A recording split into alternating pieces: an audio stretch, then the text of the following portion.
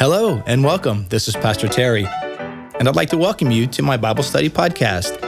This daily podcast is a place where we take the teachings of Scripture seriously, but ourselves, not so much. Join us as we dive into the sacred word of the Bible, and each time we read, we pray, we change the world. Welcome to Pastor Terry's Bible Study Podcast.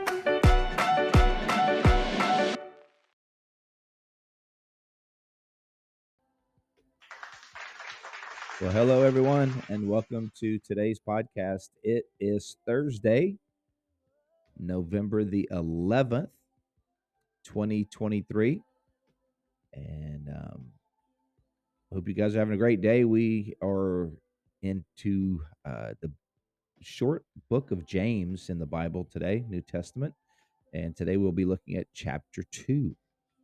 Good morning, Lee. Good morning, Mom and Dad. Welcome, everybody. We're gonna walk our way through this short letter written by the brother of Jesus, chapter a day. So tomorrow, I will put on the audio podcast. I won't be live on video tomorrow on YouTube, but we'll do chapter 3 on the podcast, and then Monday we'll be in chapter 4. Yeah. So 2 today, 3 on Friday, and then chapter 4 on Monday. Oh yeah, Saturday is Veterans Day, so I don't know if you guys have any things going on around you. I'm actually doing the invocation for a Veterans Day service in Oldsmar this year. I was there back in May for their Memorial Day service, and they're having a Veterans Day service at the park, Veterans Park. Veterans Day service, Veterans Memorial Park. So there you go. But anyway, yeah. And then moving on towards Thanksgiving, not too many weeks from now. Was that 2 weeks from today? Isn't that crazy? Thanksgiving, 2 weeks from today. Wow. All right, you guys, let's jump into the matter at hand, which is to read the Word of God. So glad you guys are on. Thanks for taking time to be here. You know what we do? We read, we pray, we change the world. Let's do it. James chapter 2. Let's see what the Lord has to say to us today. Turn that down a little bit. There we go. My brothers and sisters, believers in our glorious Lord Jesus Christ, must not show favoritism. Whoa. Okay. There you go. Can't show partiality. Believers in our glorious Lord Jesus Christ must not show favoritism. That is harder to do than we sometimes say, right? Because in our humanness, we tend to gravitate toward, and it's just a human deal. We tend to gravitate towards people like us.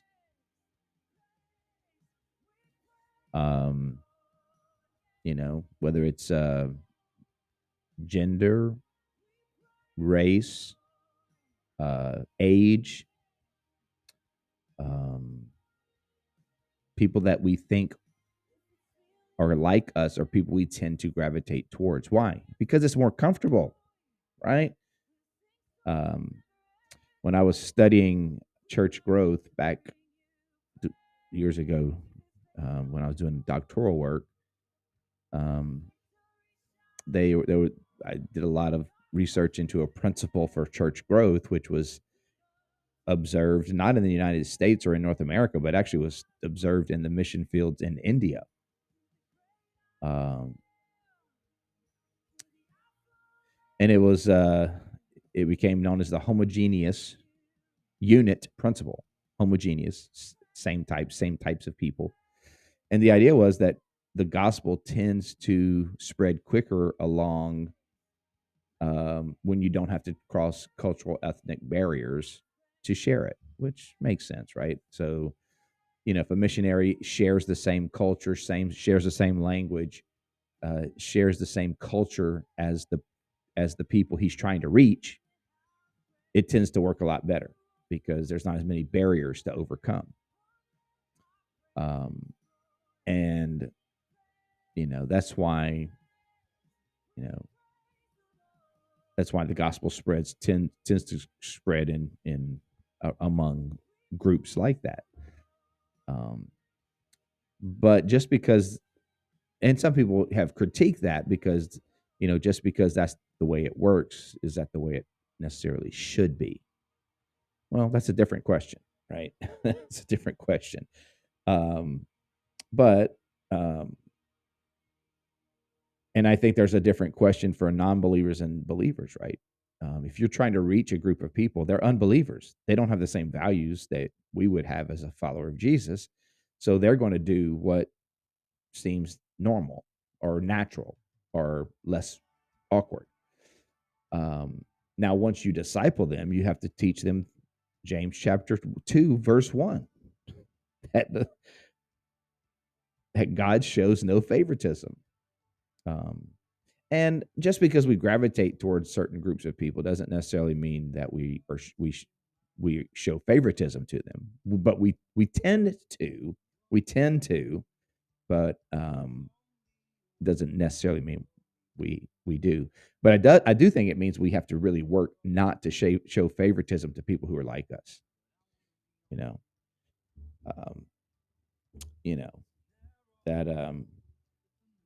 the whole idea that people who are in leadership tend to select people for their teams that look like them,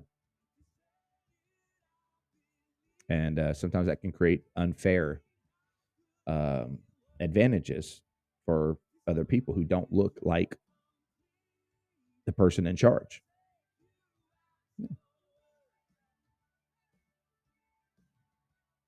So trying not to show favoritism. Verse 2, suppose a man comes into your meeting wearing a gold ring and fine clothes, and a poor man in filthy old clothes also comes in. He's going to give us a real life example here. If you show special attention to the man wearing fine clothes and say, here's a good seat for you, but say to the poor man, you stand there, or you sit on the floor at my feet, you have not discriminated among yourselves, or have you not discriminated among yourselves and become judges with evil thoughts? What has happened right there? You've judged based on the external. You've judged based on outward appearances.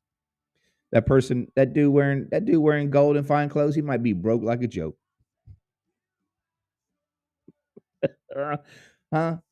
Yeah, that dude wearing the gold clothes, the gold ring and the fine clothes, he could be broke like a joke.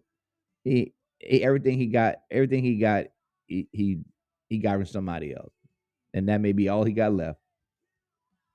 The old dude just came in raggedy blue jeans. He might own Walmart. You don't know. But regardless of what they truly are, we shouldn't treat them different by the way they look, right? And we all have an immediate impulse, right? And we have to check it. We have to pray, right? We have to lean on God. Like, Lord, help me. Lord, help me to take my biases away. Whatever preconceived ideas I have about this person, God, I put those in constraint and help me to see the person in front of me. Yeah. Help me to see the human being in front of me. Yeah. Verse 5, listen, my dear brothers and sisters, has not God chosen those who are poor in the eyes of the world? Ooh, facts. That's facts. Yeah. God chose the weak things, the lowly things, the things that were despised, the things that were not, to confound the things that are. So he's like, when you despise or you prejudice or judge someone of lower means, realize that that's often the people that God chooses. Has not God chosen those who are poor in the eyes of the world to be rich in faith and to inherit the kingdom he promised those who love him? But you have dishonored the poor. Is it not the rich who are exploiting you? Are they not the ones who are dragging you into court? Are they not the ones who are blaspheming the noble name of him to whom you belong? Like, isn't this sort of ironic that you're honoring you treat those of high means and high stature actually with this, just you assume the best of them, you give them, the places of honor, and isn't that the same actually the same group of people that are actually what, exploiting you and dragging you into court?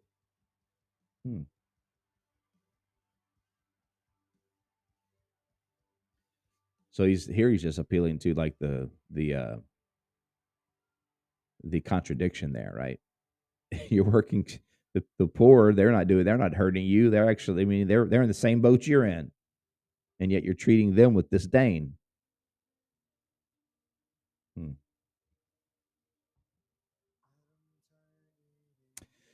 It is interesting how that it seems to be the case, right? Like the the the powers that be try to get us as in this country especially, um, tries to keep us as Americans to fighting each other, like, fighting fighting rich and poor, north and south, black and white, while they make out with the money bags. y'all fight each other. We're gonna make out with we're gonna get away with the money. It's like to sustain their power. And so it really hasn't changed that much. And so we treat these people with power and authority with such um, you know, respect, and we should honor our authorities, but with we treat the powerful with such, like, oh, and respect, but it's and treat the lowly as, maybe look down on them, but the ones that are downtrodden are there in the same boat we are. It is interesting how that works, right? And that's just the deceitfulness of the world to try to get people to hate each other and divide people. Are not the ones who are blaspheming the noble name of him to whom you belong? So isn't it the rich people that are defaming the name of Jesus? Like we assume the best in a certain group of people, but isn't that a very group that is defaming the name of Jesus? And here, the argument isn't to show favoritism or to be biased towards either, but James is just pointing out the contradiction and the sort of irony of that. That you're more likely to look down on someone who of lowly means, which in all reality probably relate more to you than the rich person that you are so likely to assume the best about. And the lowly person is much more likely to exalt the name of Jesus than this person over here with the, that has the gold ring and the fine clothes. Just should we show favoritism towards either? No. But James is just pointing out the irony of that.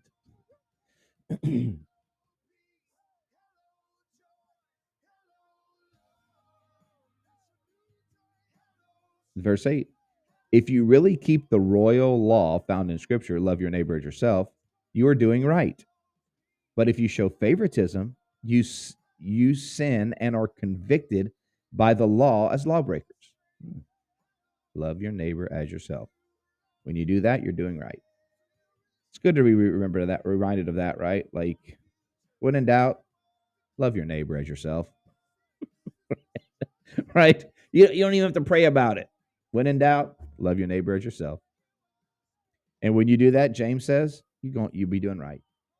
You can't hardly mess that up. If you love your neighbor as yourself, you're doing the right thing.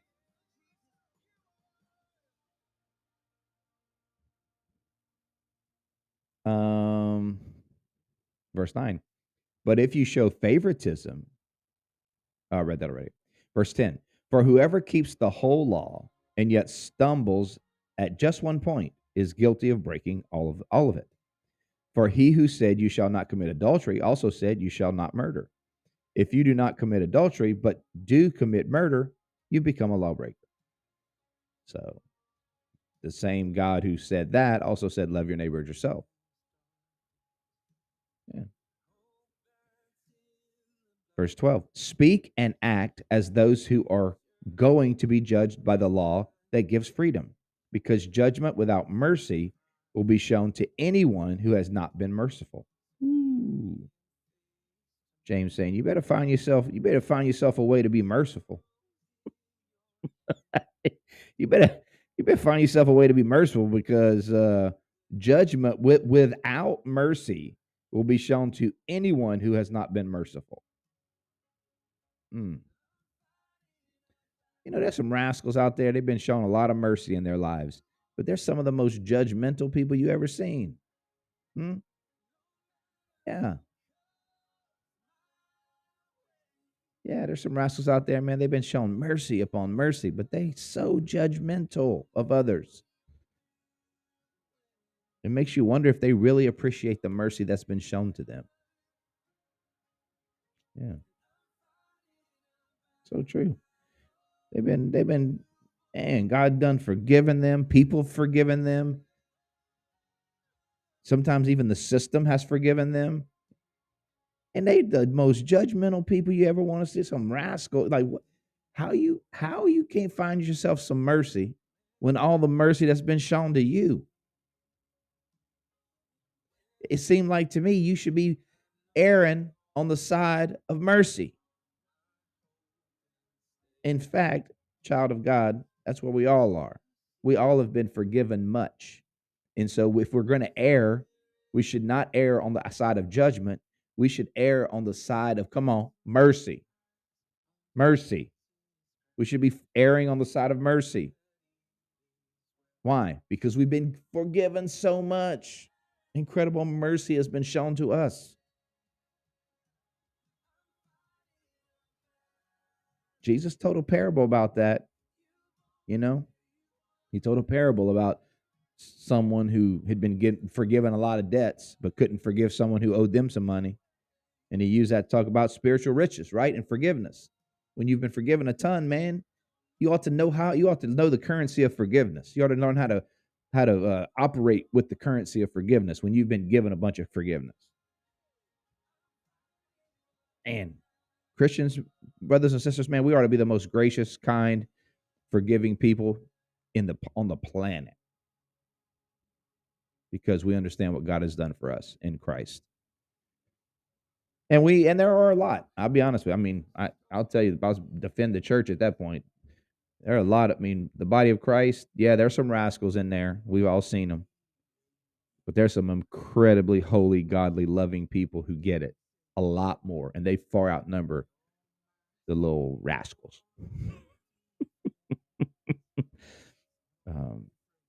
Yeah. But you got to love yourself. That's right. I see that. That's true. If you're going to love others, you got to love yourself. And you got to realize how much God loves you. Verse 14, what good is it, my brothers and sisters, if someone claims to have faith but has no deeds? Yeah. Can such faith save them? Really? A faith that does not, James is like, this is because James and Paul, people often put them over against each other, but they're saying the same thing different ways. James is saying, look, Paul will say you're justified by grace through faith, that it is by faith alone that you are saved. James is not saying that you have to work to earn your salvation, but what James is saying is do you really have saving faith if that faith that you have doesn't even change the way you live? Is that really saving faith? Because the saving faith, the faith that raised Jesus from the dead, the power of God that raised Jesus from the dead is sufficient to change your little lifestyle. And so if you are claiming to have saving faith, but it has no impact on the way you're living and caring and taking care of others and observing others and not showing favoritism and being kind and merciful, James is like, that faith is dead. That is not resurrection faith. I'm about to preach. I'm about to preach here on a Thursday morning. Faith that does not impact your life, does not impact behavior. James is saying that faith is dead. Faith with no works is dead. Resurrection faith, it's going to change the way you live. It's going to change the way you see the world. It's going to change the way you see others. It's going to change the way you extend mercy and grace and kindness. Because the faith that saves is resurrection faith. It's not dead faith. Can I get an amen?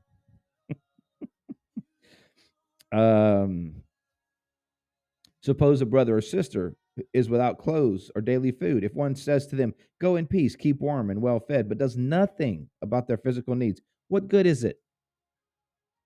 In the same way, faith by itself, if it is not accompanied by action, is dead. Yes. You can claim all the, "Oh, well, I'm spiritual. I'm real." And that's the thing, bro. Look, let me tell you. There's so many people who claim to be spiritual and they don't have time for the church, but they don't have time for but they're spiritual. Those rascals do very little to change the world. Just going to tell you the truth, people.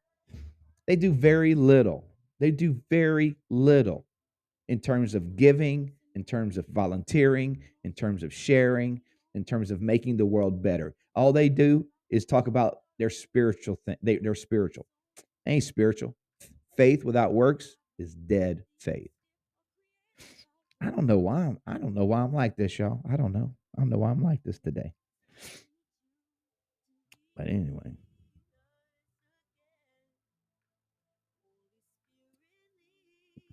Just trying to keep it real.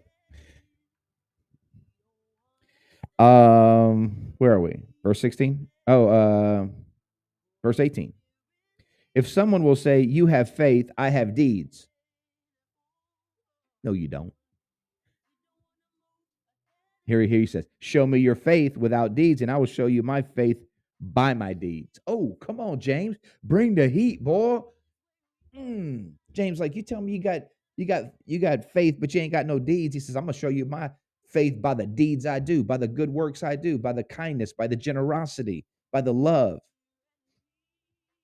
And which one of us got real faith? The one that can't even change your little attitude, or the one that empowers me to do good works? You believe that there is one God? Good. Even the demons believe that and shudder. James arguing with somebody. Look, he's like, "So you say you believe God?" How many times you talk to someone like, "Well, I believe in God"? Well, good. Why your life don't show it? Don't demonstrate it, because there ain't no evidence in your life that you truly are in relationship with the living, loving, holy God. Even the demons believe in God and shudder. You don't get a trophy for that. Ain't no participation certificates getting handed out today. Well, I believe in God. Congratulations. So does Satan. Verse 20. You foolish person, do you want evidence that faith without deeds is useless? Was not our father Abraham considered righteous for what he did when he offered his son Isaac on the altar? You see that his faith and his actions were working together. There it is, man. And his faith was made complete by what he did.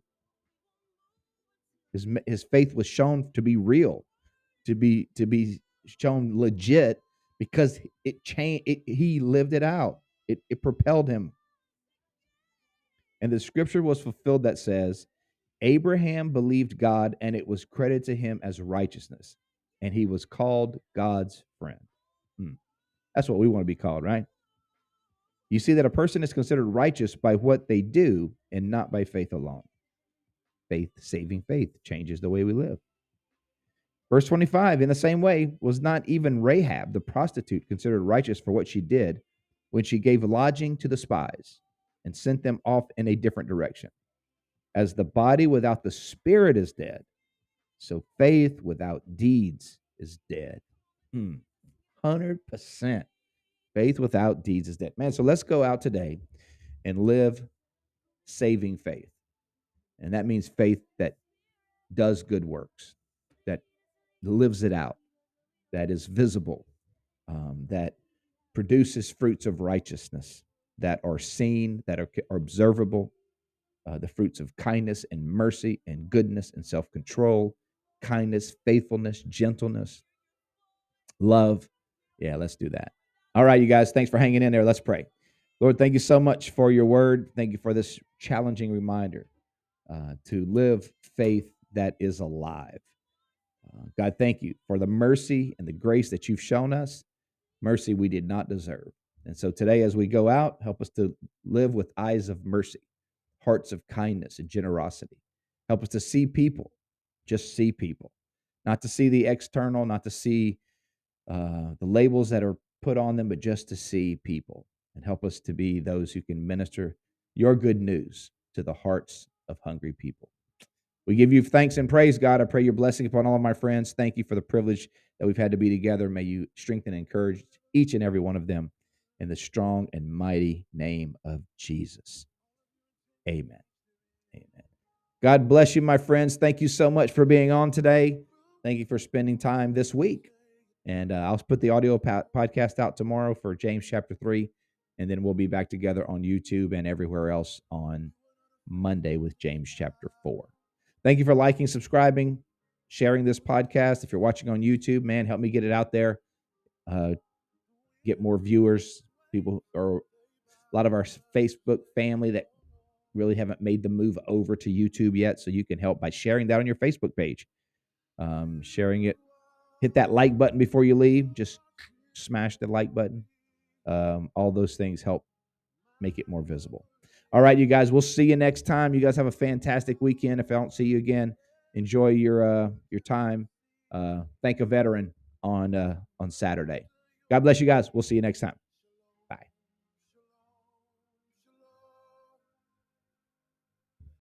Thank you for joining me on today's podcast. I hope you enjoyed the show. If this episode has been an encouragement to you, take a minute to subscribe or comment or share it with your friends. You can find me, Pastor Terry, and Bayside Church on all social media platforms. You can find Bayside at Bayside Church SH. Until next time, remember, God's word is true. Everything else is merely commentary. God bless you. We'll see you next time.